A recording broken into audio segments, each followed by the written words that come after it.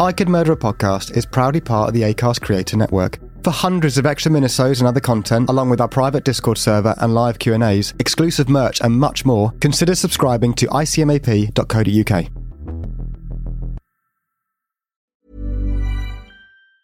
Mom deserves the best, and there's no better place to shop for Mother's Day than Whole Foods Market. They're your destination for unbeatable savings, from premium gifts to show-stopping flowers and irresistible desserts. Start by saving 33% with Prime on all body care and candles. Then get a 15-stem bunch of tulips for just $9.99 each with Prime. Round out Mom's menu with festive rosé, irresistible berry chantilly cake, and more special treats. Come celebrate Mother's Day at Whole Foods Market. In the market for investment-worthy bags, watches, and fine jewelry, Rebag is the answer.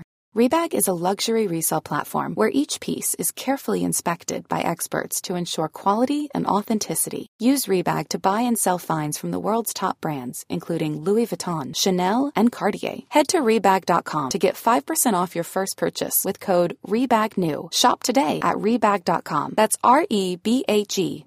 And use promo code REBAGNEW for 5% off your first purchase. Warning. The following episode contains subject matter and scenes that some viewers may find upsetting, disturbing, or unnerving. Please note, viewer discretion is advised at all times. Sit back and enjoy. When were you called to the house? First instance, Tuesday evening, 6:15. Because of a blocked toilet? Block pipe between the toilet and the main sewer. It was then that you made the discovery? After initial investigation, yes. Yeah. What did you find? A mass of flesh, shall we say. Which at first...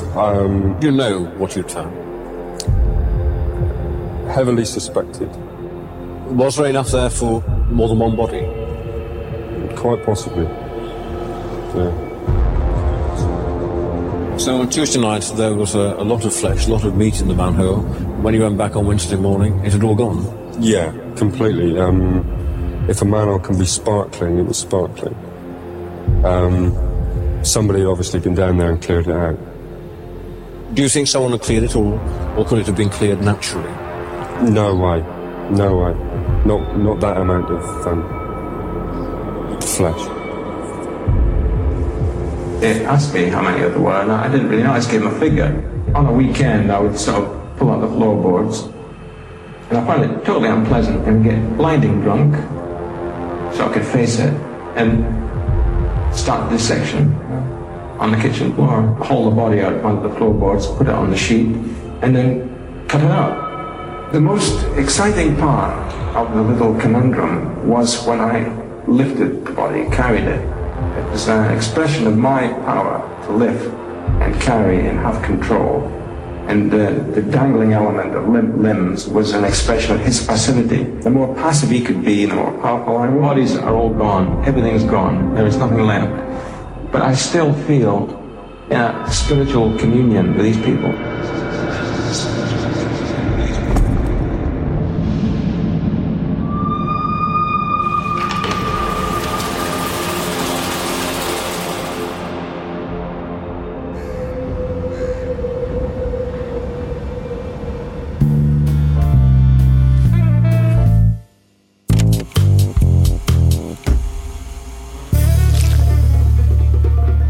Welcome to I Could Murder a Podcast. It is the penultimate episode of Series 6. We are back again in Boston Sound. How are you doing, Benjamin? Very, very well. This is spooky season is very much upon us. I'm getting well immersed in the festivities and I'm having a great time about it. You know, ooh, spooky. How about you, producer Dan? Very good, very good. Thank you very much for asking. Are you getting into the festivities for spooky season? Really getting into them. Properly stepping in. Here's a question. Are you boys going to carve a pumpkin? That was very me. It was very... Yeah. Ever since you got the IQ test, I've just suddenly started going, well, everything's wrong. Are you guys going to carve a pumpkin, was what I was going to ask? Or are you not into that? I don't know what that means if you're not into it. It's a bit of a... I don't know necessarily, I'm speaking for myself here, but necessarily if it's something that you do when you're alone. More of like a group activity or a couple's thing. You could carve a friend into it. I could, yeah. Yeah. And then me and the friend that I carve could carve a pumpkin together. I'll make him watch. Or her. Oh no, Dan, I'm back. Can I move on to you? It's quite a lot of work, isn't it, carving a pumpkin? A lot of that's mess. what I meant. That's what I meant. The mess is really getting A lot of mess. the guts out. of it. Seeds. I once carved an orange pepper, because we didn't have pumpkins. They looked quite good, actually, That's good. with a little tea light inside it. I like that. And the whole pepper glowed. I wasn't with you when you first said it because I thought you Yeah. were just... Yeah, but I like that. I thought you meant you were cooking something and you just cut one in half. When he said I once carved a pepper, I blew my coffee out through my nose. That's twice happened to It's that. happened, in very quick succession. So Sorry about that. no, it smells great. But guys, before we start, we don't usually do this, but we got an email through and I was very touched by it, and I thought I'll give a little shout out. So a big shout out to Ryan and Brogan, who have been doing the amazing task of going over to Ukraine and delivering humanitarian aid work and delivering to villages at the front line. And they said they'd be listening to the podcast whilst doing it, and Wow. which is amazing. One thing I think we sometimes don't do enough, guys, is probably actually think people listen to this, and it's amazing to know people doing such amazing jobs out there listen to this, and it gives them a little bit of light relief, and that's amazing. So I want to say a big shout out to them and anyone who puts us in their ears when they're having a difficult time, and if we bring you any joy with our senseless chat, that is amazing. So yeah, big shout out to Ryan and Brogan there. Ryan and Brogan. Cheers. Thank you. And guys, we have been absolutely inundated with cult applications, so that is amazing. We're going to go through some of them at the end of the episode. Retention, boys, that's how we keep them on the hook. Very smart. And we'll go through some of them, not all of them, because there's a lot, and we'll be welcoming some people into the cult of ICMAP. Brilliant. Yeah, we hope everyone enjoyed last week's episode, which was actually the audience vote episode, the Port Arthur Massacre. To stay well and truly in the loop with all things ICMAP, why not give us a follow on our socials, which is at Could Murder a Pod. After next week's series finale, we are going to be going on a little bit of a break, but you can stay very much in the loop of our Patreon episodes, which will still remain weekly, and everything that we're up to. We might do a few live streams. Who knows? It's going to be spooky times and Christmas times, so maybe there'll be a couple of specials. We don't know. It's a mystery. There might even be a little rap party, or live one again, and someone might be drinking a mega pint of wine again and being Is a it bit you, silly. Tom? Is it No, gonna be you? I haven't got an issue. Yeah, so this is the penultimate episode, guys. We went with a biggie. Like Ben said from the very, very beginning, this could be our biggest season yet. And I think, you know what? Big shout from him. And I think he's correct with that shout. It feels like it. Yeah, I think a lot of people have said we're a lot of heavy hitters. I know some people out there preferred the niche cases. Mm-hmm. Well, stay tuned for next week. Yeah, but I think as well, you got to think of it when we're knocking these big ones down earlier on, a few series time. Just think about, let's think of in 6 series time, we're going to be scraping the barrel of some right one-offs. Yeah, Doreen stole a sandwich from the shop. We'll do a whole long episode on that, eh, Dan? Doreen. Yeah, it's usually Doreen, but her mum's quite pretentious. We'd already covered that one. I'm struggling today. Sorry about that. Well, Ben, do you want to do the honours of announcing what this episode is today? So this week, it is the case of Dennis Nilsen, the kindly killer. First off, what do you think of that name, the kindly killer? Well, I had to Google, why did they call Dennis Nilsen the kindly killer? And it kind of makes sense now, but when I heard it for the first time, the kindly killer, it's for a very timid killer. Do you think there's someone out there who's called the kindling killer? The kindling killer. That could Just a little kindling. take a long time, wouldn't it? Just shoves it down the throat and just choke Yeah. it. The kindling killer. The kindling, yeah. In a Scottish accent, that sounds good. The kindling killer. I think that was You didn't know that? Oh, yeah, the kindling killer. Right. Yeah, you didn't know that, kindling killer. It's pretty good. But yes, the kindly killer. We'll obviously go on later on to discuss why he is known as that. This is also known as the case of Dennis Nilsen, the Muswell Hill murderer, Des, and the British Jeffrey Dahmer, which I've heard from a few other people. This was a bit before Dahmer, wasn't it? Yeah. And There's lots of correlations between them, but this one, he could be the American Des. yeah, absolutely. And last series, it actually came down to Jeffrey Dahmer versus Des. And That little fight out, didn't Yeah, and the guys voted for Dahmer. You voted for Dahmer. Yeah, Dahmer. But this is not on topic, but I always thought Dahmer was a lot taller than he is. In the pictures, I'm always like, oh, he's tall. He looks very He's tall. just 6 foot, which is tall. Still tall. But I thought he was like... He seems more gangly than Yeah. 6 foot would lead you to believe. I agree. But yeah, this case, we know a lot of people requested this, so we thought we definitely wanted to involve it in this series. We had to be careful where we put it in the series, because obviously we had Donald Nielsen as well, so we couldn't put these two close to one another. Would have got confusing. Everyone would be like, what? They've already done that. But no, we haven't. This is the kindly killer. That was the Black Panther. Anyway, Ben, like we have started to kind of do at times. A little quote to start us off I for think the there's series. been more quotes than no quote episodes. I think. That's fair. Do you want to do a little quote to start us off? You've got two big ones here, but if you want to do a little one. I'll do a little one. I'd also just quickly like to apologise to any colonels out there that listen, or family or loved ones of colonels. I made a comment a couple of weeks ago in the Hungerford Massacre episode where I didn't expect there to be many colonel millionaires. There could very well be some colonel millionaires out there after doing some further research. Probably take them 10 years, but that's still quicker than... That's a very niche apology. I think about people are probably upset with other more wider insults. Anyone I've offended, I apologise. Vampire freaks, for example. Yeah. I've already apologised to them. But sorry, Colonel. Just the one. Sorry, Colonels. Stop saluting. Oh, sorry. Read your quote, please. Yes. And Bonds, can you layer some spooky undertones underneath this quote here? Loneliness is a long, unbearable pain. Have you started the quote? That's good, to be fair. And it is. I've heard from Des.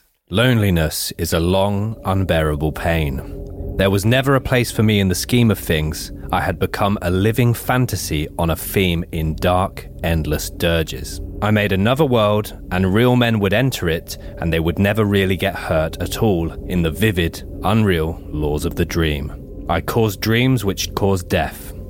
This is my crime. Lovely stuff, spooky stuff. That is very spooky. Unsettling is old Des. Watched a couple of documentaries and there's footage of him just on the video cameras and a lot of home movie style stuff of Des. There is indeed. So we're going to go into the early life now of Dennis Nilsen and see if there's any, which there are, clear red flags and turning points in his childhood, and to see how he ended up as the kindly killer. Dennis Andrew Nilsen was born on the 23rd of November 1945 in the small coastal fishing town of Fraserburgh, Scotland, which is in Aberdeenshire. You do a fantastic accent. Hey. Dennis was the second of 3 children born to Elizabeth Dufy White, who went by Betty, and Olav Magnus Moksheim. He had an older brother called Olav Jr. and a younger sister called Sylvia. A lot of names so far. A lot of names, yeah. Interestingly, Olav Sr. was a soldier in the Norwegian army, and he met Betty 5 years before Dennis was born, whilst forming part of the Norwegian resistance during the German occupation of Norway, during which time some members of the Norwegian army had travelled to Scotland.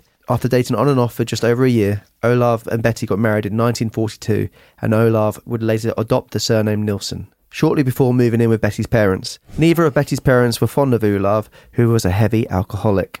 Betty's parents lived a pious lifestyle. They didn't smoke, they didn't drink alcohol, and they did not do anything on the Lord's Sunday. And all of the family meals that they had to be prepared the day before. They did not approve of the radio being brought into the family house and considered going to the cinema a modern-day sin. That sounds like a fun household to be in. Yeah. Why is food have to be prepared the day before? Because on the Sunday. Yeah, so all the food has to be prepared every other day. Oh no, that would have been. Yeah. Well, get ahead. Planning ahead, yeah. Make load of soup. There could be some blackouts this winter, and that's all been in the news lately. So there's apparently going to be loads of blackouts in winter because there's not enough energy. So they're like telling you how to prepare for a blackout.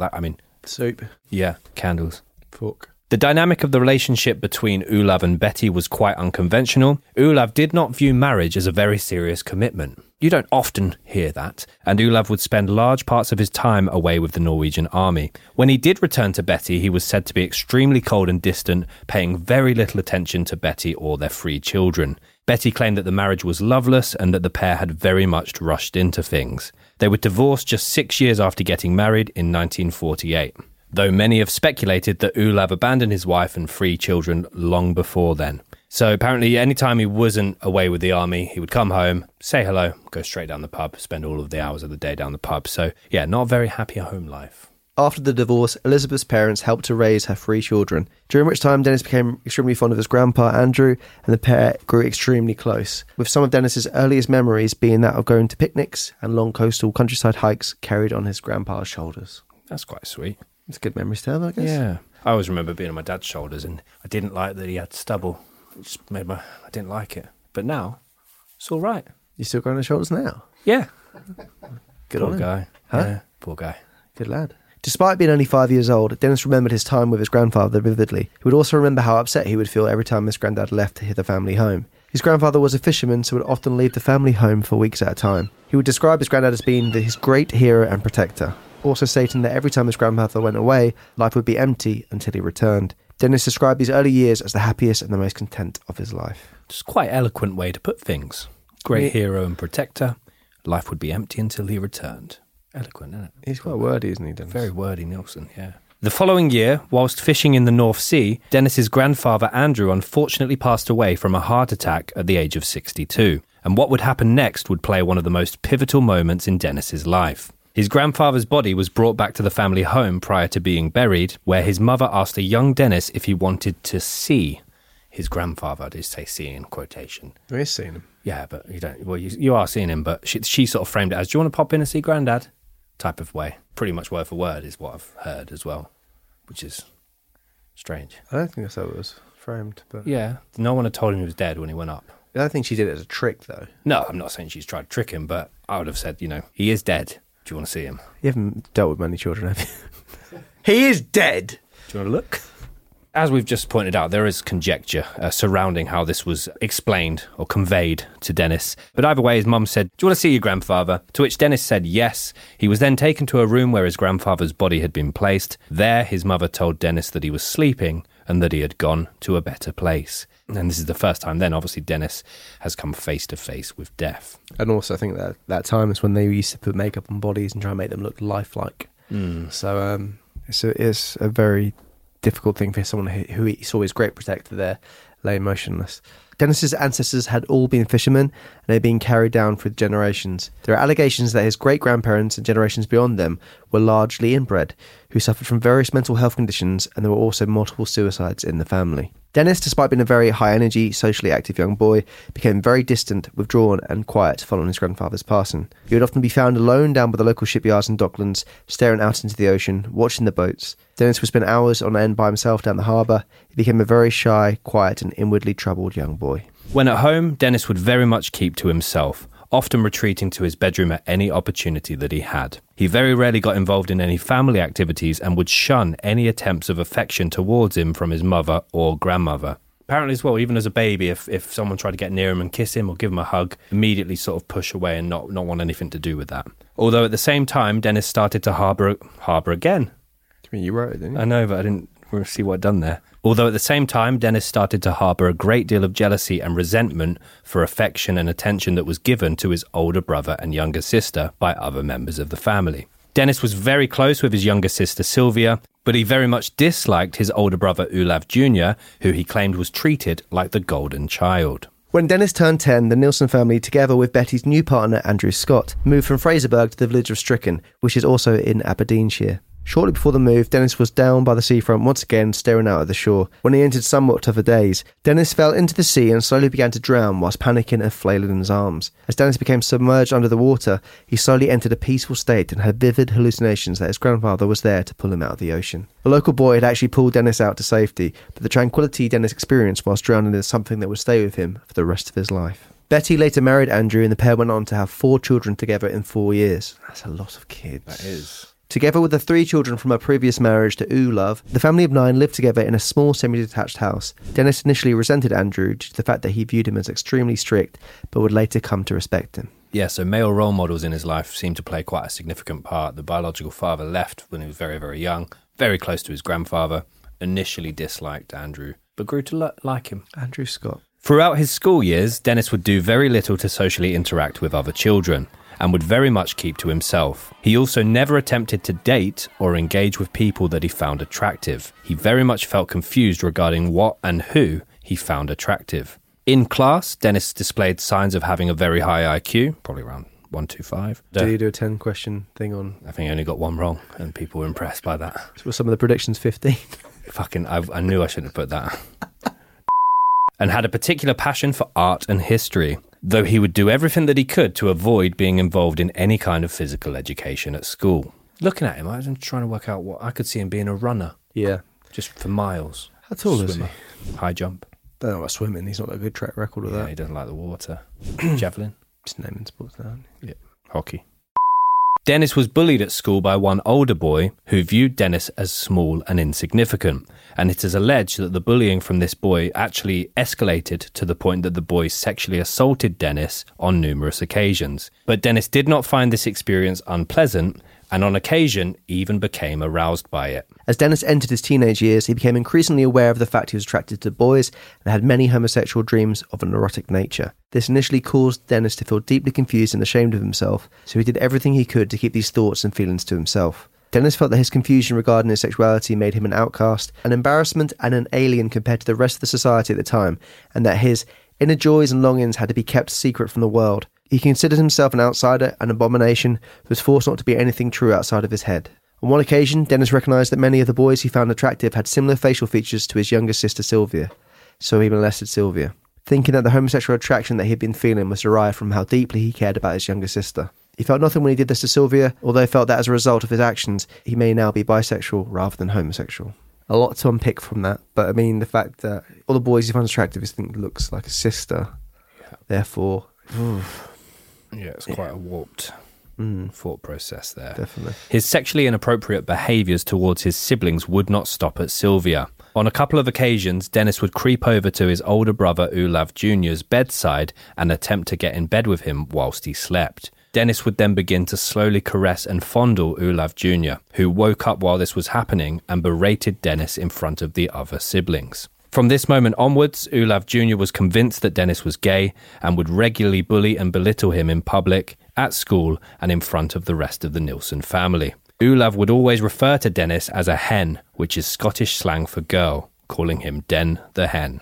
Patsy Mackenzie, who produced a documentary about Dennis, said that the line between what is true and what is fantasy in Dennis's mind is unclear. Quoting, "How much actually took place and how much was in his imagination, obviously nobody knows that but him." So that's something that's going to happen. We're very much going off of Dennis's recollection of his childhood and his upbringing. He's got a way with words and he does like to embellish things slightly, I feel. And that is something that is very much going to continue as he goes into his teenage years. Dennis decided to join the Army Cadets at the age of 14, with some speculating that he longed to live a life similar to the stories he had heard of his biological father, but also viewing the regimented lifestyle of a soldier as a chance to escape what he viewed as the clutches of his hometown. With the exception of being confused about his sexuality, being exposed to death at an early age and being bullied by his older brother and one older peer at school, Dennis had a very pleasant childhood, and he would later note that his mother and stepfather did everything they could to provide the best possible care and support to all of the Nilsen children during their childhood. However, he was also ashamed of the fact that the family were poorer than most, were very much working class and were doing very little to better themselves, and he wasn't going to let that happen to him. Dennis left school in 1961 at the age of 16, and he initially took on employment at a canning factory, but this only lasted 3 weeks before he canned it. He then informed his family that he planned on joining the army to train up as a chef. This would become an absolute game changer for Dennis, who passed all of his entry exams before enlisting for 9 years of service, starting his training in September of that year at St. Omer Barracks in Aldershot. SOB in Aldershot. Yeah, wow. Studied a son of a bitch in Aldershot. So that son of a bitch makes some good old clams. Dennis took to his training as well as military life exceptionally well. He adored the elements of travel that came with his training, including being part of a military ceremonial parade in London that was attended by the Queen Elizabeth II. Rest in peace.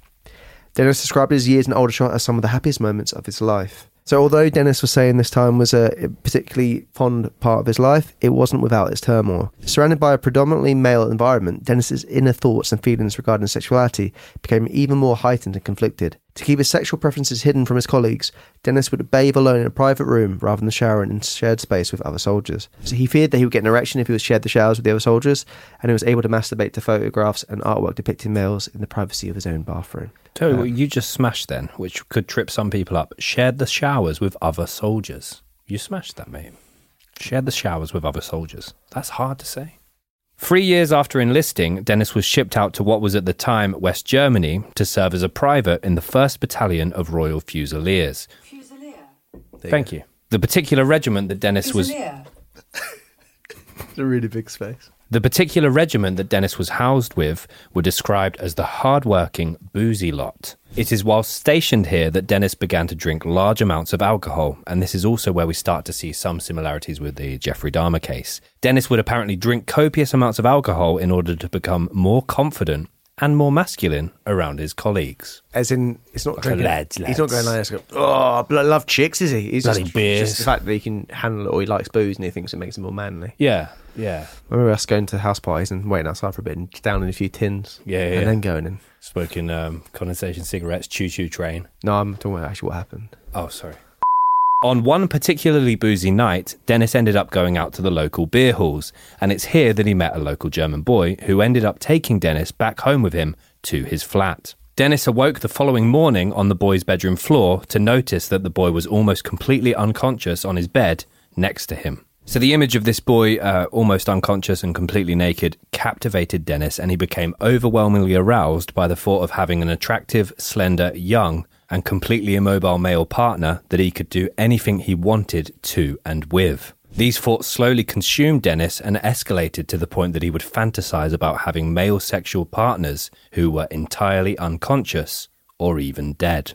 Instead of acting on these fantasies, Dennis decided to first try his hand at becoming the victim of one of these supposed situations. He would regularly pretend to be heavily intoxicated to the point that he would pass out around his colleagues in the hopes that one of them would try and make sexual advances on his supposedly unconscious body. There are conflicting reports on whether or not this actually worked, according to Dennis, I feel like he's just embarrassed by the fact they did it and it didn't work. So he's just claiming that, it could have happened. That's the tricky thing with this case, because as we say, like, this is coming through Dennis's own words, a lot of this stuff that happened. And also he's written many different kind of variations of some of the same stories. Yeah. So it just depends which book you read of his or which kind of account you're taking from him. He liked kind of painting his own picture, really, didn't he? So after serving for 2 years in West Germany, Dennis briefly returned to Aldershot, where he completed his official catering exam. He was then sent to serve as a cook for the British Army in Norway, and then the following year he was deployed to serve as a cook at the infamous Al Mansoura prison in South Yemen. Here Dennis took up a keen fascination with photography. This particular post at Al Mansoura prison was far more dangerous than anything Nilsen had done before, with several of his colleagues being killed in action. This goes back to what Tom was saying about taking Dennis's perspective and taking his word for it, because he does change his story very many times. So Dennis actually claimed that he was kidnapped by a local taxi driver who beat him unconscious before placing him in the boot of his cab. According to Dennis, when the taxi driver opened the boot, Dennis attacked him and beat him unconscious with a tyre jack. He then locked the taxi driver in his own boot before fleeing the area. So that's gone awfully for the taxi driver. While serving at Al Mansoura, Dennis, for the first time, had his own private room. It is here that his dark sexual fantasies, as well as the renewed exposure to death, slowly became intertwined. This part does get quite strange. Dennis would masturbate in front of a large mirror in his room that was adjusted to face his body when he was in a prone position. He would adjust the mirror so that he could only see his own body without its head, and began to have vivid fantasies about engaging in sex with men whilst also looking at his own body. During these moments, he would also think about different traumas and near-death experiences in his life, which would enable him to climax. Dennis would begin to fantasize about the possibility of degrading and having sex with his own corpse. So Dennis basically had the impossible fantasy of wanting to have sex with himself, but only if he was dead. It's very complicated, isn't it? Yeah, it does. It's murky. It's niche. It's niche. Yes, niche. Oh, do you have a kink, Dennis? Oh, don't worry about it. No, Dennis, what is it? Well, I quite like the thought of myself being dead and me being alive at the same time and fucking my own body. Dennis, I think I'm going home. So Dennis had a favourite fantasy that he would use when he masturbated. He imagined that a scruffy woodsman... Is this true? No, this is all true. This sounds like a very Ben-worded... No. He imagined that a very scruffy woodsman found his dead body in the woods, washes his body down, and then gives him a proper burial. By the way, because we're not precursing this sounds like you. Please don't put that in, but no, but it sounds like I know what you're saying. Scruffy woodsman is kind of that's what I'm saying. That's not my word. I'm not saying this is your fantasy. No, well, I mean, no. The woodsman then digs Dennis's body back up, gives him a hand job, and this action brings only Dennis's penis back to life. It ejaculates. The rest of his body is dead. Now that just feels like you made that all up. I promise you. So, we'll leave this in. So maybe you should read it all again without... No, I don't think so. Well, the woodsman wanks off Dennis's dead body and only his penis comes back to life. I'm thinking like Mr. Hanky if it was a cock. Yeah. Hello! And then it ejaculates, but the rest of the body is dead. Do you think it comes and the penis is dead, or the penis is stuck there going, what do I do now? Yeah, what happens next? Buy me a drink. Penis lives to be 100 years old. Oh, I've had quite the life. What have you done, Mr. Penis? Sit back. I'm going to tell you a story about a woodsman. I've got a stiff neck. Cool thing about fantasies is they can be anything. You're making it sound like you did think of it. I didn't think of that. Okay.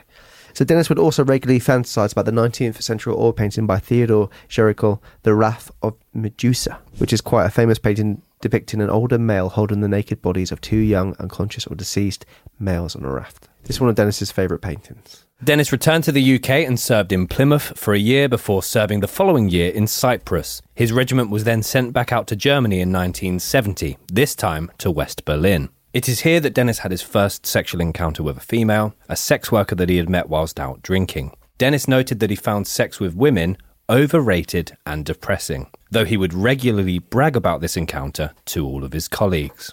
In 1971, Dennis returned to the UK, where he actually ended up cooking for the Queen's Royal Guard. And the following year, he served as a cook for a different regiment in the Shetland Islands. Shortly after this, Dennis made the drastic decision to leave the army altogether, having served for 11 years, and he'd managed to work his way up to the rank of corporal. Ryan Reynolds here from Mint Mobile. With the price of just about everything going up during inflation, we thought we'd bring our prices down. So to help us, we brought in a reverse auctioneer, which is apparently a thing. Mint Mobile Unlimited Premium Wireless. How to get 30, 30, bit to get 30, bit to get 20, 20, 20, bit to get 20, 20, bit to get 15, 15, 15, 15, just $15 a month? Sold! Give it a try at mintmobile.com/switch. $45 up front for 3 months plus taxes and fees. Promo rate for new customers for limited time. Unlimited more than 40 gigabytes per month. Slows full terms at mintmobile.com. But I did think army chefs and army cooks are pretty interesting. Play the jingle. Ben Carter's Interesting Facts. Interesting Facts. I don't know. Interesting Facts. So this week, obviously I did a lot of interesting facts last week, so I don't want to go over, and it's a big episode, we've got lots to talk about, so I kept the interesting facts this week quite thin, narrow. Short? Short, keep them quite short, thanks, I kept them quite narrow. Thin. You dafty. So silly me. So whilst also looking at the Colonel's salary, and apologies again to those people out there, I got onto the subject of army cooks. And did you know that army cooks' salaries differ massively if you compare British army cooks to American army cooks? Is that the conversion rate? Or? I mean, the pound is struggling. In the UK, an army cook can earn anywhere from £18,000 to £22,000 per year, whilst over in America, an army cook... Oh my God. Sorry. Can earn approximately $47,000 per year, which, at the time of recording, is 72% above the national average salary in America. Really? Yeah, absorb that information, please.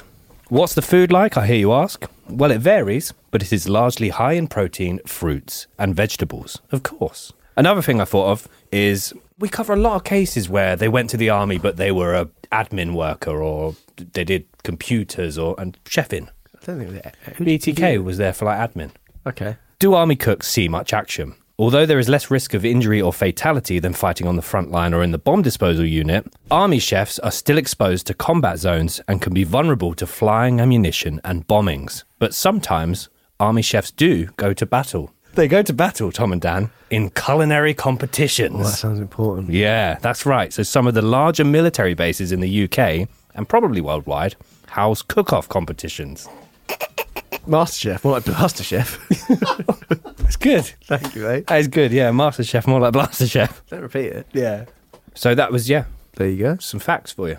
So for the final couple of months of 1972, Dennis returned to Stricken to live with his family whilst contemplating his next career move. During the short period of time that Dennis returned home, he was teased relentlessly by his older brother and stepfather for not having a wife or girlfriend, whilst his mother seemed more concerned by the matter that Dennis is 27 at this point. So not a very warm welcome for Dennis back there in Stricken. One evening, Dennis, together with his brother Olav and his wife, as well as another couple, got together to watch a documentary about gay men. The group watched the documentary and discussed, with the exception of Dennis, who became agitated by the film and his companion's reactions to it. This escalated to a physical fight between Dennis and Olav, with Olav getting the better of Dennis and informing the mother that Dennis was gay. Dennis immediately packed up his things and informed his family that he was moving to London to become a police officer. And Olav made a bloody sly about that, didn't he? Saying, oh yeah, that's one of the YMCA. By April of 1973, Dennis had completed his training to become a junior constable of the Metropolitan Police. Within his first few weeks, he had performed several arrests, but he never actually had to physically subdue or restrain a member of the public, which Dennis had quite hoped for. He made very few friends with his colleagues, and as a result, he began to miss the camaraderie of the army. So whilst in London, Dennis began to spend a lot of his spare time either drinking alone in his flat or frequenting local gay pubs. It is here that he would become very much immersed in the local gay scene, and this would lead to Dennis's first consensual sexual experiences with other men. He would go on to have numerous one-night stands with men that he met in these pubs, though interestingly, Dennis would never let another man penetrate him because the thought of anyone else entering his body made him jealous of himself. When you do look at it, you do think it's like, probably one of the most arrogant thing you could do is to wank over yourself in a mirror, right? Yeah. It's up there. And then not letting anyone fuck you because you want to fuck yourself. If you were dead. Yeah, no, but... Just more arrogant in a way. Well, no, why don't you fuck yourself more because you're dead? Yeah. I don't know. It's just a very... Wild thoughts. Very, complicated. Dennis continued to practice fairly out of the ordinary habits of masturbation. He would paint his skin white with wet baby powder and draw black lines under his eyes with charcoal to make himself appear more dead, before masturbating in front of the mirror, imagining himself degrading his own corpse. Despite these many encounters, Dennis still felt very empty and unfulfilled. He also began to feel depressed after each interaction and considered them soul-destroying. Dennis longed for a partner that he could be with for more than just one night. And again, we see similar patterns emerge in the case of Jeffrey Dahmer. Yeah, so it's the idea of people leaving, isn't it? He wants control. But I think it's different because I think Jeffrey's afraid of people actually leaving, where it's more Dennis wants to control them, I think. Yeah, I can see that. And I think there's a bit more of an arrogance about Dennis than there was. Jeffrey was more afraid to show his vulnerabilities, whereas Dennis claims to have none. Over the next several months, Dennis found it hard to manage his social life as well as career and felt that the two were interfering with one another, as he was starting to be noticed by friends from the pub whilst out on duty. This, together with the fact that Dennis had inherited £1,000 from his biological father's passing, pushed Dennis to resign from the police force. So that Dennis then took on a role as a part-time security guard, which gave him a lot more time for his social life. However, Dennis did not enjoy the role. Upon browsing for jobs at his local job centre on Denmark Street, Dennis realised that he would actually be a brilliant careers advisor for unemployed people searching for work. So he started to work as a civil servant based at the job centre on Denmark Street. It is here that Dennis began to refer to himself as Des, and he was a quiet, hard-working team member. And despite some issues with attendance, he would always be courteous to others and often offered to pick up overtime at very short notice.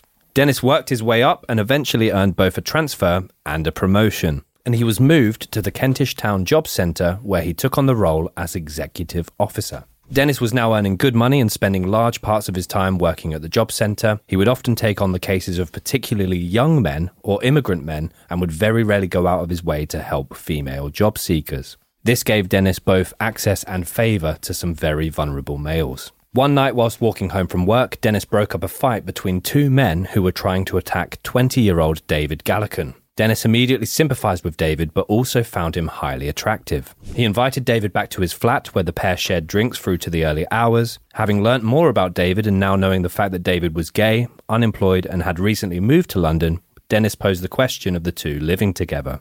All in one night, that's a big move. It's a whirlwind. It is a whirlwind. To which David agreed.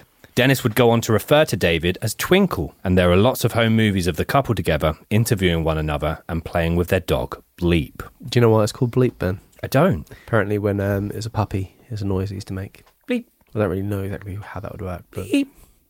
Bleep. Bleep, bleep, bleep, bleep, bleep, bleep, bleep, Bleep, bleep, bleep, bleep. Never heard a dog go bleep. There you go.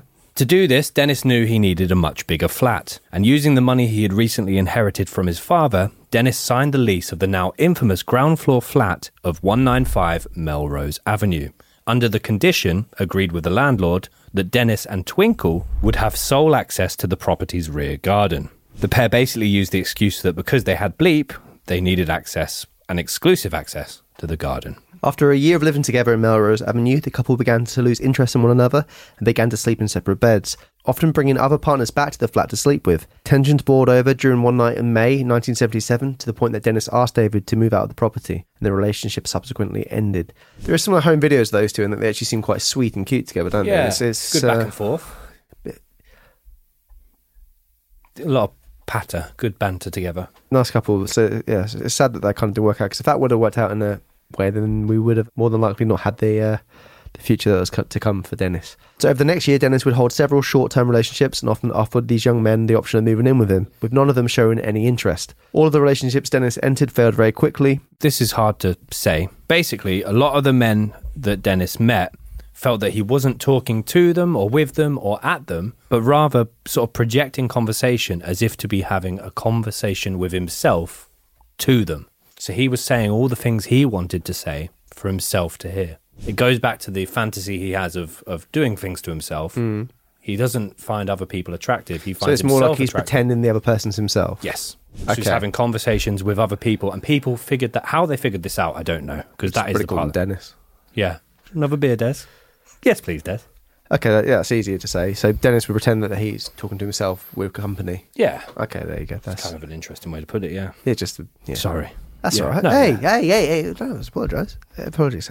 This, coupled with Dennis's increased dependence on alcohol, resulted in Dennis spiralling out of control. He became incredibly quick to anger, highly frustrated with the majority of the population, and he began to harbour a great deal of resentment for all the one-night stands he was having. Dennis began to limit leaving his flat altogether, drinking copious amounts of lager and spirits, and also began to question whether or not he felt he deserved to be alive at all. A quote from Dennis of the time is, "I started down the avenue of death and depression of a new kind of flatmate." It is here that Dennis's bitterness and frustration, twinned with fantasies and traumas of his earlier life, combines in the most lethal of ways. And now we're going to go into the timeline of Dennis Nilsen, the kindly killer. 8th of February 1983. It is a miserable cold evening in Muswell Hill, North London, but the frost and the cold air is not enough to cover the unusual stench that is coming from outside the garden drain at 23 Cranley Gardens. A plumber has been called out to investigate the cause for complaint, and he is standing over the hole in the ground, perplexed and sickened. 23 Cranley Gardens is a split property with different flats, and the collection of tenants have called in a plumber due to their blocked toilets and sinks and a terrible smell coming from the drain area in the garden. Michael Catron, the plumber, roots around inside the drain and is quickly horrified to discover a flesh-like substance along with numerous small bones. Oh, stinks in here. I'll come back tomorrow. I haven't got the right tools.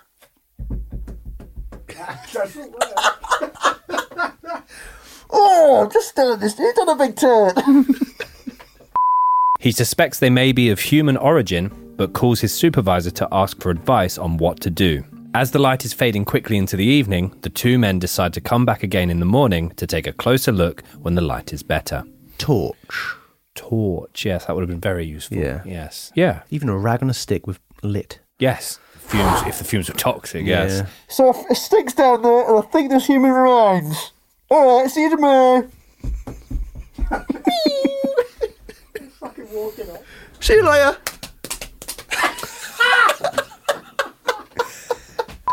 Prior to leaving the property, Catron informs the tenants of his suspected findings. A cool and collected Dennis Nilsen, who has returned from work by this point, calmly comments, "It looks to me like someone has been flushing down their Kentucky Fried Chicken." KFC. Don't flush that. The 9th of February 1983. Early the next morning, Michael Catron returns to Cranley Gardens with a supervisor in tow. The two men lift off the drain cover and are surprised to discover it has been completely cleared out. Alarm bells begin to ring for them, but then Catron continues to dig around to see if they can find any further evidence. He quickly stumbles across some small bones that look as if they belong to a human hand in the pipe that connects to the top floor flat. The tenant of that particular flat is Dennis Nilsen. The police are called immediately, and Detective Chief Inspector J is assigned to the case. DCI J speaks to Nilsen's neighbours, who inform the policeman that he works at the local job centre and he usually arrives home at exactly the same time each evening. DCI J decides to wait for Nilsen to return home at 5:30 p.m. When he does, as expected, Nilsen is greeted by Jay and two other police officers, and he is told that they would like to ask him some questions in relation to the blocked drains. Nilsen casually invites the officers up to his attic flat, whereupon entering they are immediately hit with the familiar putrid smell. There is no mistaking the smell of death.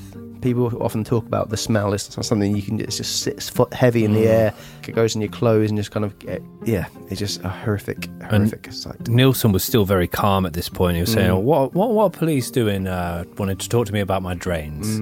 But it would all go very wrong very quickly for him. DCI J informs Nilsen that the drain blockage has in fact been caused by that of human remains, to which Nilsen feigns surprise, responding, "Good grief, how awful."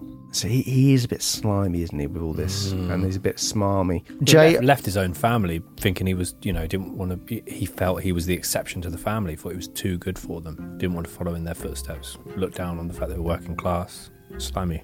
Jay eyeballs the slim, unimposing, spectacle-wearing man in front of him and replies in a serious voice, "Don't mess about. Where's the rest of the body?" Nilsen simply raises his hand and points towards the wardrobe in the corner of the room. DCI J and his company officers open the wardrobe to find two black bin bags. bulging with human remains. Like it, wicked Santa. Yes, very wicked. Forcing back the rising bile in their throats, they immediately arrest Nilsen, who calmly admits that he is responsible and willing to divulge all information.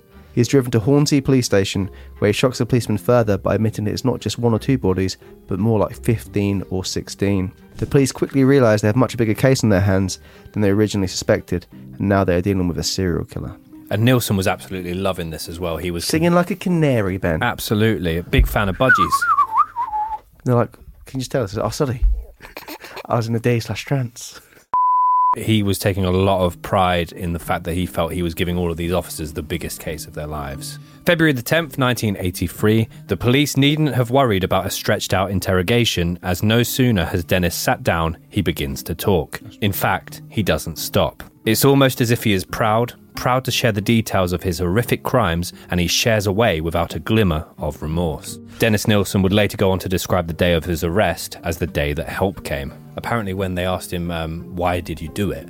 Apparently he turns around and goes, well, I was hoping you could tell me.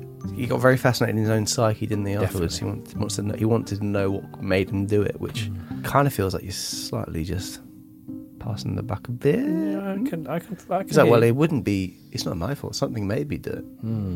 Later that day, a further police search is conducted at Nilsen's flat in Cranley Gardens, where they discover more human remains in a small tea chest and also in the bathroom of the flat. Nilsen also makes another shocking revelation. Cranley Gardens isn't the only makeshift graveyard. He admits to also murdering more men and disposing of their bodies at his previous address in Cricklewood, London. I used to live in Cricklewood for a very short period of time. With this news, the police... Damn.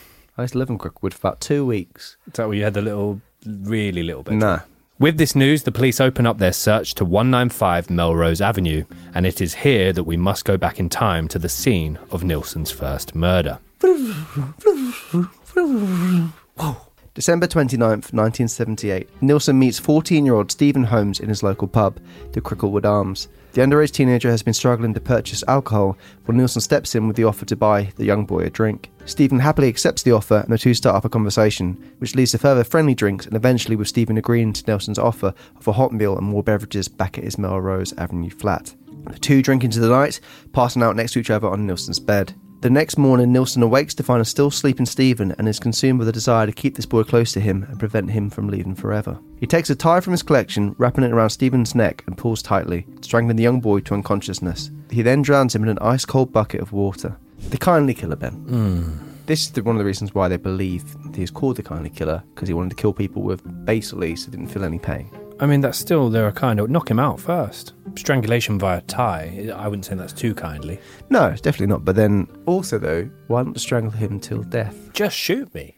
Pardon? Just shoot me. That's loud, don't it? True, but I'd rather be shot than strangled. That's what they call the kind of killer. It's essentially was not for pain. Once Stephen's life has been extinguished, Nilsen proceeds to bathe the corpse in the bath, a ritual that he would also extend to his victims to come. So that kind of ties in with the fantasy he had earlier on about the scruffy woodsman bathing the body. He then lays the body back in the bed and spends the night sleeping next to the dead boy. Nilsen eventually puts Stephen's body under the floorboards in the flat, where he's kept for several months before the body begins to seriously rot and decay. When it is no longer fathomable to keep the corpse there, Nilsen cuts up the corpse, lights a bonfire in the back garden, and burns the remains. In order to mask the smell of burning flesh, he throws an old rubber tire on top of the flaming pile, which does the trick and does not attract any unwanted attention from nosy neighbours. Tyres do really smoke, though. I remember being at a party in the woods once and trying for a tyre and that. Straight away, people were there to be like, what the fuck are you guys doing? Black bellowing smoke.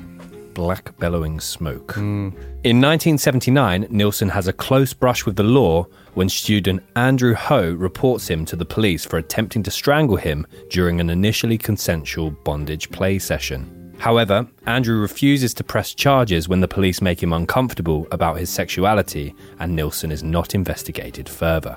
Nilsen was a gay man living in a particularly homophobic time. Although he did have relationships with men throughout the years, they were mainly short-lived, and society at the time made it unacceptable to be openly gay. So you go back to that movie he was watching with his brother and their friends. They were really using some quite horrific terms to describe homosexual relationships, and it was very, very much frowned on at the time. Nilsen could often be found stalking out the seedy bars of London's West End, where he would eventually meet the majority of his victims. On the 3rd of December 1979, Nilsen goes on to claim the life of his second known victim, 23-year-old Canadian tourist Kenneth Ockenden after meeting in the pub under similar circumstances to Stephen Holmes. Two men engage in a day of sightseeing in London, followed by the promise of drinks and a home-cooked meal at Nilsen's flat. Once again, Nilsen succumbs to his desperate urge of not letting the young man leave, and he strangles Kenneth with a cord from a set of headphones. Nilsen once again washes the corpse, shaving Kenneth's chest and dousing him in talcum powder. He then spends time caressing and holding the, quote, beautiful corpse of the dead young man, even going so far as to take photographs of and watch TV with. It is also reported that he engaged in sexual activities with the corpse and held conversations with him for the next 2 weeks before the body started to decay. Kenneth's shelf life as Nilsen's companion was up, and he is also placed under the floorboards. The following year, in May of 1980, Nilsen meets 16-year-old Martin Duffy at a train station. Martin has run away from his Birkenhead home and is relieved when the invitation of a bed for the night comes in the form of a seemingly kind Dennis Nilsen. The pair go back to the flat, where just like the other victims, Nilsen strangles the young boy before finishing the deed by drowning him in the kitchen sink. Once again, Nilsen chooses to bathe and groom the boy's body and then take him to bed, where his dead corpse is masturbated over. Martin is shoved away in a cupboard for a number of days before being transferred to the underfloor graveyard. 26-year-old William Sutherland becomes Nilsen's next victim in August of 1980. Once again, Nilsen encounters Scottish Billy in a pub. The two strike up conversation, but Nilsen quickly becomes irritated with Billy, who he considers to be brash and loud. In this instance, Billy is actually the one to suggest to go back to Nilsen's flat and continue what he clearly considers a fun evening. Or perhaps he believes that he will make some money out of Nilsen. Although Billy is straight, he works as a sex worker to make ends meet after not being able to find steady work on his move to London. As with his previous victims, Nilsen proceeds to strangle and kill Billy. However, this time, he does so using his bare hands, later recalling that he did so because he considered Billy to be a pest. It must be mentioned that although Nilsen is able to recall the names of some of his victims, he is actually unable to identify the majority of them. He can recall some specific features, such as tattoos or particular items of clothing, but he is also vague about the dates that the murders were committed. However, one pattern that he does always follow is that his victims are always vulnerable young men or teenagers who Nilsen can take advantage of and easily lure back to his flat with the promise of food, alcohol and shelter. I imagine as well, a lot of these guys were unemployed, drifters, travelling down to London for the opportunity. My money is on the fact that he told them, I'm also a civil servant at the job centre. Yep. Come and have a drink, and then in the morning we'll go and get you all set up. We could think, in a way, him working at the job centre, he's learned how people behave, where people who are in that situation hang out, kind of things they're after. Maybe it is like they know they are after a warm meal and the place. So he's kind of doing his research during the week. And like we've done in many other cases, Sutcliffe, Picton, they're picking off people that society basically look down on and forget about, and what society at that time he considers won't be missed, won't be searched for. Between the autumn of 1980 and the autumn of 1981, Nilsen admits to murdering a further 7 or 8 men at the Melrose Avenue property, all using the same manner of strangulation and drowning to commit the act. In September 1981, the final victim to lose their life at 195 Melrose Avenue is homeless orphan Malcolm Barlow. Nilsen takes the young man under his wing, under the ruse of being a concerned citizen, after Malcolm suffers an epileptic fit on the street outside Nilsen's home. Once again, Nilsen commits murder via strangulation. By this point, there's literally no physical room left under the floorboards of the property, and Nilsen has to stow Malcolm's body away in a kitchen cupboard. In fact, the flat has become a cesspit of death, and Nilsen's having to spray the flat numerous times a day with insect repellent to ward off the flies and maggots that are reproducing at a rapid rate. Oh. Not nice. No. I've decided. He fends off complaints from his neighbours about the putrid smell, blaming it on structural issues of the property, but he knows he needs to come up with a new plan and reconsider his victims' resting places. Having trained in butchery during his time in the army, he puts his knowledge of filleting animals into practice by dismembering his victims with a kitchen knife. After cutting the bodies up, he would then boil them down in a large pan before creating a bonfire with them. Once all suspected evidence had burned away, Nilsen would then rake the charred bones and flesh around the garden. He's reported to have at least 3 of these big bonfires in the time he lived at 195 Melrose Avenue, but there clearly was not enough suspicion aroused by his actions because not a single neighbour ever complained. Big bonfires, you're not going to really ask questions, are you? No. Especially with putting tyres and stuff on it, there's not going to be a smell. I have no questions. You have no questions? No questions. Your Honour. In October of 1981, Nilsen moves into the attic flat at 23 Cranley Gardens, a few miles from his previous address and now graveyard. His murderous activities do not diminish, however, and in March of 1982, John Howlett becomes the first victim to be murdered at Nilsen's new address.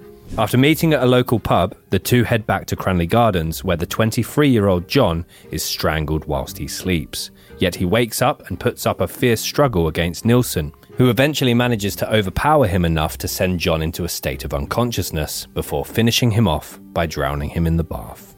As Cranley Gardens does not have the convenient floorboards that Melrose Avenue did, Nilsen has to come up with an alternative method of disposal. He dismembers John's body before flushing fleshy body parts and internal organs down the toilet, whilst dispersing various bones within the rubbish. As a result of John's struggle, Nilsen has bruises for a number of days afterwards and has to make his excuses to inquiring colleagues of how he got them. What excuses would you use, Ben? I did something the other day, actually. What? I backed into a door handle. Where was the bruise? On my Just back. above the anus. What would the excuse be? Got into a duster with Tom. Duster? Yeah. Yeah, you'd be bruised up, boy. Just a little bruise. Following John Howlett's murder, another man, 21-year-old Carl Stotter, would almost fall victim to Nilsen's heinous ways.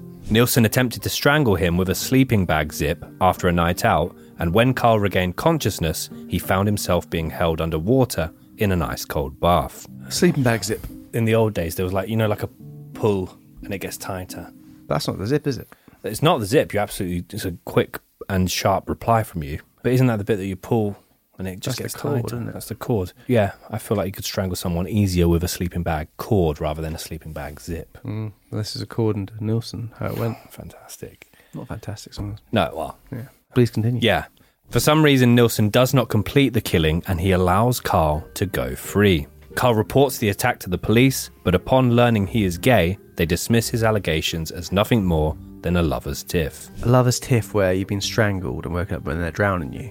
That's quite a tiff. And that's it. And it even, it's very obvious to say, but even more similarities with the Jeffrey Dahmer case when police are just literally not listening to the victims, not taking the word for it, being racist and homophobic and just sending them back on the street. Yeah. Carl eventually ends up mentally blocking out the event, and it will only be brought back into the light when he recounts a recurring dream he keeps having about being strangled to a nurse. This nurse will ultimately put two and two together and later on inform the police that she feels that Carl may have been a victim of Nilsen's. Carl will later go on to testify against Nilsen in court, and his evidence will help to secure a guilty verdict against a multiple murderer. Sometime in autumn 1982, Nilsen meets 27-year-old Graham Allen in Soho, and Graham at the time was addicted to heroin. Unlike most of Nilsen's other victims, Graham is straight, but his addiction lands him in a vulnerable position, and he foolishly trusts Nilsen's invitation of a hot meal and a bed for the night. Nilsen strangles Graham from behind as he has eaten an omelette that Nilsen had prepared for him mere moments before. His body is kept in the bath for days whilst Nilsen contemplates what to do with the corpse. The body slowly bloats and softens over time, and eventually Nilsen decides to dismember the body and attempts to flush the evidence away once again. A sad fact about Graham's situation is that on the morning of his death, he actually had an argument with his wife over his heroin use. After telling her he was going out to get a fix, his wife screamed after him, telling him if he did, he would never come back. And he never did. A few months later, and into the new year of 1983, Nilsen decides to visit London's West End in the hope of finding another vulnerable victim he can lure to his home. He takes the tube to Leicester Square and comes across 20-year-old Stephen Sinclair. Such is his gift for spotting vulnerability in others, Nilsen takes advantage of the cold night and offers to buy Stephen dinner. The two of them eat burgers before heading back to Cranley Gardens, where the two of them drink rum to warm their cold bodies. At some point in the evening, Stephen decides to shoot up some heroin, and once the opiate has taken its effect, Nilsen grabs the ligature used and wraps it around Stephen's neck, once again strangling another young man to his death. Following his usual ritual of bathing and grooming the body, Nilsen quickly discovers the fresh cut marks on Stephen's arms. Stephen clearly has a history of self-harm, and Nilsen believes him to have done Stephen the ultimate favour with this mercy killing. Nilsen keeps Stephen as his companion for weeks, but soon he too begins to rot and decay. Nilsen knows he must also dispose of this body too. However, he does not yet know that this will be the last body he will ever get rid of. By this time, the accumulation of human flesh and crushed up bone fragments are beginning to put the plumbing of 23 Cranley Gardens under extreme pressure. The whole building begins to experience blocked toilets and sinks, with all tenants complaining to one another about the state of the situation. A meeting is held between the tenants of the different flats, where Nilsen volunteers himself to write a stern letter regarding the plumbing situation to the landlord. Questions here: does he think he's untouchable? or does he subconsciously want to be discovered? I think he's being clever, and if he's the only one in the household not writing the letter, he's going to be like, why isn't he not complaining when this stinks about? I don't think it's a come get me. I think it's a him trying to be smart. Yeah, I agree with you. I'm going to write the most stern letter. Yeah. But never post it. Oh, you didn't post it? Oh, I don't know. I think you did post it. You probably did. I'm just being silly. Yeah, that'd be stupid if you did that. It's just silly, not stupid. No, but it would be stupid if you did. A few days later, plumber Michael Catron, who we mentioned earlier, will make his gruesome discovery, and Nilsen's murder spree will be brought to an end once and for all. We now find ourselves back in 1983, where Dennis Nilsen is formally charged with the murder of Stephen Sinclair, his last victim. On February 11th, the police were able to officially identify the young Scot. When asked by the police why exactly he had committed this horrific act along with the others, Nilsen responds with, well, I don't know. I was rather hoping you could tell me that. Which is an incredibly kind of arrogant and smug thing to say. Dennis Nilsen's murder trial commences on Monday the 24th of October 1983 at London's Old Bailey. By the time of the trial, only 6 victims had been identified, and he is charged with 6 counts of murder, along with 2 charges of attempted murder. Nilsen's defence put forward the suggestion of him pleading not guilty to murder on the grounds of diminished responsibility and be tried for manslaughter instead. They simply need to demonstrate that he has an abnormality of the mind, and therefore he was not entirely responsible for what he was doing at the time of the homicides. Carl Stotter, who we previously mentioned, gives evidence in court, alongside 2 other victims, Paul Nobbs and Douglas Stewart, who also almost lost their lives to Dennis Nilsen. The defence focused heavily on all 3 of the young men's sexual orientations in a bid to undermine the testimonies, although the tactic thankfully doesn't work. Their harrowingly detailed accounts, alongside the gruesome physical evidence presented in court, such as the pot used to boil victims' heads in... It's always a big casserole pot. I've mentioned this before. Why is it? Whenever they go in there's always the pot still there. Crock pot. Yeah, with the head in it. Yeah. It's always still on the... stove. Yeah. Creatures of habit. Yeah. This evidence is enough to sway the jury, and on the 4th of November 1983, Dennis Nilsen is found guilty on 6 charges of murder. Imagine if the head in the pot didn't sway the jury. He is sentenced to life in prison, with a minimum sentence of 25 years to be served before the possibility of parole. In December of 1994, the Home Secretary, Michael Howard, makes the decision to change Nilsen's sentence to a full life term, meaning he will never be released from prison, a decision which Nilsen accepts and never challenges. Only 8 of Nilsen's murder victims were ever officially identified. Stephen Holmes, 14. Stephen was only identified in 2006 via DNA matching. Kenneth Ockenden, 23. Martin Duffy, 16. William Sutherland, 26. Malcolm Barlow, 23. John Howlett, 23. Graham Allen, 27. Stephen Sinclair, 20. After being charged with 6 counts of murder, Nilsen was taken to Wormwood Scrubs prison to begin his life sentence, but after an altercation with another inmate, where he was slashed with a blade and had to receive 89 stitches as a result, he was soon transferred to HMP Parkhurst and then on to HMP Wakefield. It's near your end of the woods before Ben, wasn't it? Kind of.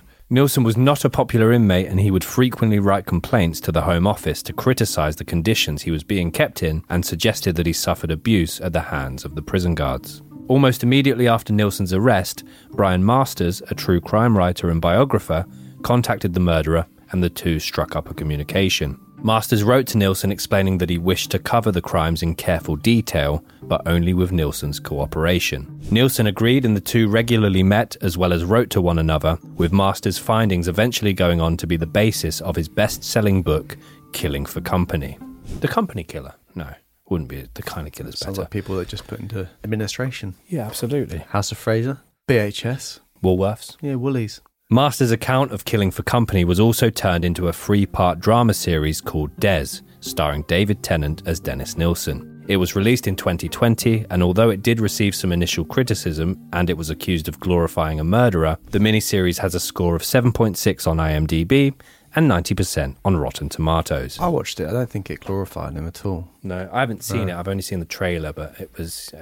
Tennant does a very good job in that trailer. He does. During his incarceration, Nilsen also penned his own autobiography, named The History of a Drowning Boy. The Home Office blocked its publication during Nilsen's lifetime, but it was released after his death in 2018 and officially published in January 2021. Do you remember, Ben, a long time ago, one of our very early... We used to do just on our Instagram, just random facts. Yes. Do you remember the random fact about Dennis Nilsen? Something to do with Braille? Yes, and we did the hilarious headline, Epic Braille.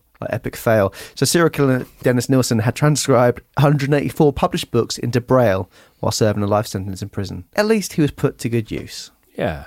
That would be time-consuming. Very. Many documentaries, podcasts and books have been written and released on one of Britain's most prolific serial killers, with Netflix even releasing Memories of a Murderer, The Nilsen Tapes, a documentary narrated by Nilsen's own audio tape recordings. There's a bit of his audio recording of his voice in that the quote I really liked. I hope we use it in an image. I am a man, not a monster. Awkward, isn't it? But he says it in a really sinister way. I am a man, not a monster. Awkward, isn't it? Ooh. Yeah, I feel like I was there. Dennis Nilsen died at age 72 on the 12th of May 2018 after being transferred to York Hospital complaining of severe abdominal pains. His medical cause of death was given as pulmonary embolism and retroperitoneal hemorrhage. And you did that in the first go? Wow. Man of the medicine, Ben. Yeah. So, we mentioned throughout the episode the parallels between the case of Dennis Nilsen and the case of Jeffrey Dahmer. Damn. Both killed their first victim to stop them from leaving. Both picked up victims in local pubs and bars. Both killed men and boys. Both had military service under their belt. Both had motives of complete ownership and power of a person or corpse. Both engaged in acts of necrophilia. Both had a fear of emotional rejection and failure. Both killers came frighteningly close to being caught after victimising young migrants from Asia. And actually, they're both kind of similar in visual appearance. Kind of. No.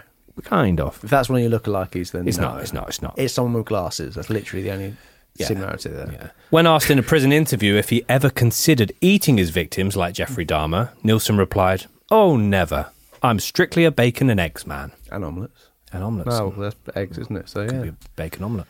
He did actually talk about Jeffrey Dahmer on occasion, and his biographer, who we talked about, Brian Masters, at one point interviewed Nilsen regarding Dahmer, and Nilsen stated, Dahmer had a need for feelings of self-esteem that are usually satisfied only in his fantasies, because he cannot garner such fruits from live people. He needs a totally unresisting, passive model of a human being in order to cross the bridge temporarily into society. Catchy. Yeah. A long-term pen pal of Dennis Nilsen claimed that David Tennant's performance as Des was like seeing a ghost.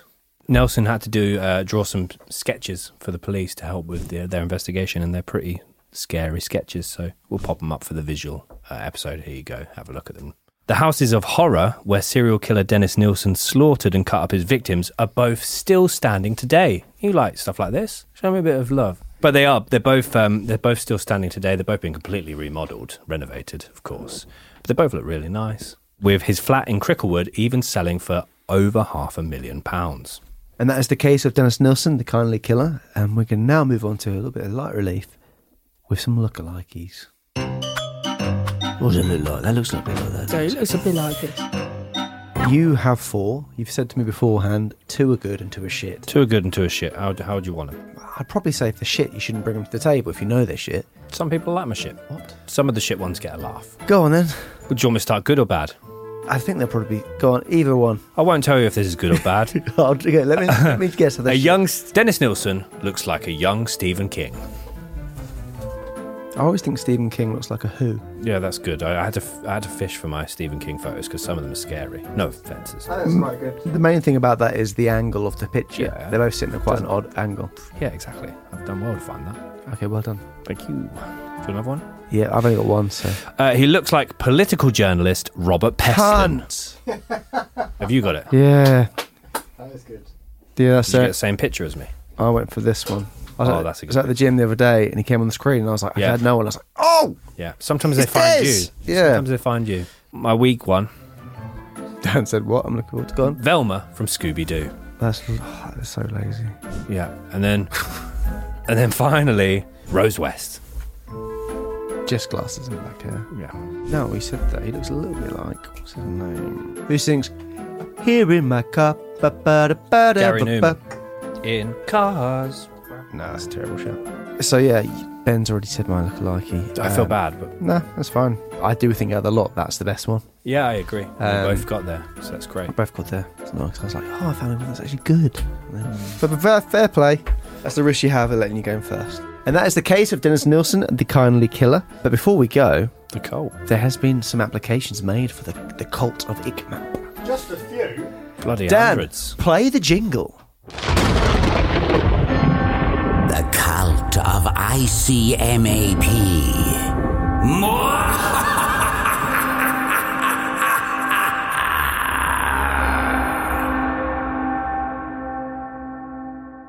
have literally been hundreds of emails, though, so thank you, everyone. And I did see a few people with the old shuffle in brackets, but that'll be some fun for another day. Bag a job. It's jobs, isn't it? Yeah, I didn't have room for the S, so it's now and that's, bag that a is job. just a hot water bottle. I've glued it, though, with wood glue. That's not going anywhere. How are you getting your hand in there? Well, just like our cult, Tom, it's very hard to get in and out of. It's not really. You said anyone can get in there using the bag of jobs. Oh yeah, you can get in, but getting out is hard. Okay, like any. Oh shit! Actually, the glue's seeped through the bottle, and now I can't get in. There you go. Oh, that's okay. Gorilla Glue. Okay, yeah. We will do the shuffle at some point. Yeah, but got a few in there. Look. There you go. But that's going to be on another day because just wanted to let you know the bag is hit. Oh. But there are some fun ones in there. So if you want to be shuffled up. But as Ben mentioned, we've had lots of applicants for the cult. So we're just going to run through a few now. If you haven't been read out, don't worry. We will be making our way through. Just the admin team have let us down a little bit this week. What? Not even listening. So, Charlotte Meddings. Charlotte was the first one to email in to apply. She said, "Hey, love the podcast. Put myself forward as a tattoo artist for the cult because, well, everybody will need to be branded with the cult symbol." I like that. Makes sense. That's good. You're in. I'm in. You're in. Charlotte, welcome to the cult. The first official cult member. What would the cult symbol be, though, for a tattoo? That's a question for another day, perhaps. It is. Or maybe that could be a first job. Yeah, send us one in. Yeah. I'll be genuinely really interested to see a tattoo. Idea for that. Her Insta is Charlotte_pokes. And I assume the pokes is for poking people with needles and ink tattoos. Probably not Facebook pokes. Could be. It could be. Okay, another one. Olivia Longdon has written in, applying for the cult, and she said, "Hello, my name is Olivia. I am an auction porter in Derbyshire. My job is to unpack and photograph antiques. The majority of boxes that come in are from probates, deceased people's houses. My first week in, I was unpacking a job and saw a Victorian trinket box which rattled. Ooh. So I obviously was going to open it, and inside there were some teeth from a child dating back to the 1800s. Crikey. Wow. I've also come across a mummified rat." Which is fascinating. I don't know exactly, Olivia, if we're going to have an auction house. Obviously, that's the big plans for this. It's funny you should say that. But I'm sure in the future we will. And so as well, I imagine you've got a good eye for trinkets and cool things and kind of decorate the offices. Could you as well, sort of, if you see a few items that would be better for the cult than to go to auction, pocket them. Yeah. Yeah, like that. Slide them a off. bit of theft, please, Olivia. You're in the cult. Yeah. Another one from Raj Blanchard. "Hello, Ben, Tom and Dan. I'm a milkman. Always on time like Ja Rule." That's great. He's in. He's already in. "My preference of milk is full fat milk. Semi-skinned is decent, and anything else is a crime." Ooh. What's your preference, boys? Semi-skimmed. Oat. "I find it a very fulfilling job that allows me to listen to music while doing the job, preferably indie music. Oh, there you go. Yeah. I live near Hungerford and can drive. Willing to wear uniform. Overall, think I'll be a great asset to the cult to keep everybody's bones strong with my milk." I just like the fact you put my milk. Willing to wear a uniform is interesting. Yeah, I'm sure someone had emailed saying that they are a crafter. They said they were going to make able to sew and stitch uniforms together. Costume designer. We literally had hundreds of emails, guys. Electricians, psychologists, painter decorators, comedians, chefs. I'm going to read one from Courtney Birch. "I'd love to be part of the cult. I could be the resident electrician," which, to be honest, very helpful. "I think my skill set will be fairly helpful unless you don't want any power. I mean, I don't know how the cult may proceed with security for the other residents, but high-power electric fences, which could keep people out or in if you wanted, Ben." I don't know what happened. Sorry? I think it's keeping you in, not the fact that you want to keep people. I don't know. Yeah. "I'm fairly handy with the power tools and could always help any which way required. All hail ICMAP." So that's a few of the applicants. Please All hail ICMAP. That's nice. One thing I will say is, if you're going to apply, lovely seeing the comments on Instagram. But if you could do it via the email, that would be great because we're much more likely to read them out. So big thank you to anyone who has applied for the cult, and we'll be going through a few more of those every week now because there's a lot to go through, which we love, and we will read all the emails that come through. So don't you worry about that. And if you simply can't get enough of the content, we have a Patreon page, which we release minisodes weekly. So it works out roughly $4. Yeah. Which is basically £1 now, isn't it? Kind of. Yeah, £4 a month for a minisode every week, and the episodes that you guys pick, and then people vote on the polls, and it's a lot of fun over there, isn't it? Yeah, it really is. Really, really, really, really great people over there. The Patreonies are, and thank you to all the Patreonies. I mean, the immediate entry to the cult as well. I don't know if we mentioned that. Yeah, you guys haven't got a choice. You're straight into the cult. And also, you get a discount code for the store. Yeah, which is icmap.store. Little Halloween bundle on the go at the moment, if there's any left. And the casualties as well, the slight misprint. But everything's relatively well stocked, so go and have a little looky. We're not very well stocked at all, but still have a look. You might find a bargain. There's nothing wrong with being honest, is there? Well, you lied first, and then you I did lie. Cool. And socials to keep in the loop of everything that we're up to, at Could Murder a Pod, Instagram and Twitter. Search I Could Murder a Podcast on Facebook. Search I Could Murder a Podcast on TikTok. We're everywhere. And guys, next week is the final episode of the series, the finale. And comment down below, guessing what the case is going to be. I honestly don't think anyone will get it. I would put a lot of money on no one getting it. Nobody will get it. No one will get it. I'm challenging you. You, yeah. You think I'm talking about them? No, I'm talking about you. Comment down below and guess what the case will be. If anyone gets it right, give them a prize. Fourth leader of the cult, it could be. Third leader of the cult. Fourth. That'd be... Because third is, well, all of us. We're first, second and third. Okay, yeah. All of us. Okay. Yeah. Yeah. Oh my God. Anyway, we'll probably should wrap this up. Yeah. Like we always say. We say this all the time. Keep doing what you're doing. Well, unless it's... cold baths. Yes, yes. Making one too many lethal omelettes. No, it wasn't. I don't think dogs ever go bleep as well. I've never heard that. No. Call it woof. Woof. Come here, woof. Barky. Barky boy. Come here, Barky boy. Unless it's... bow wow, little bow wow.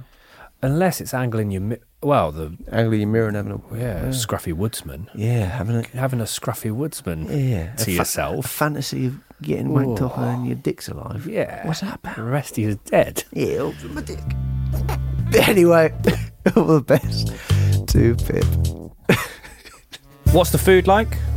Question on everyone's mind. It varies, but it is largely high in protein, fruits, and erections. Come in, John. Mind the step. I've just found a cock in the butter dish. You have been listening to I Could Murder a Podcast, written and presented by Tom Norris and Ben Carter, produced and mixed by Dan Lambert at Boston Sound, edited by Ben Bonsi, additional research and timelines by Lauren McKenna Parker, artwork and animation by Phil Witten, and theme song by Alfie Indra. If you've enjoyed this episode, please remember to subscribe and give us a 5-star rating on Apple Music and Spotify. For additional exclusive content, check out our Patreon page at patreon.com/couldmurderapod. I Could Murder a Podcast is proudly part of the Acast Creator Network. For hundreds of extra minisodes and other content, along with our private Discord server and live Q&As, exclusive merch and much more, consider subscribing to icmap.co.uk.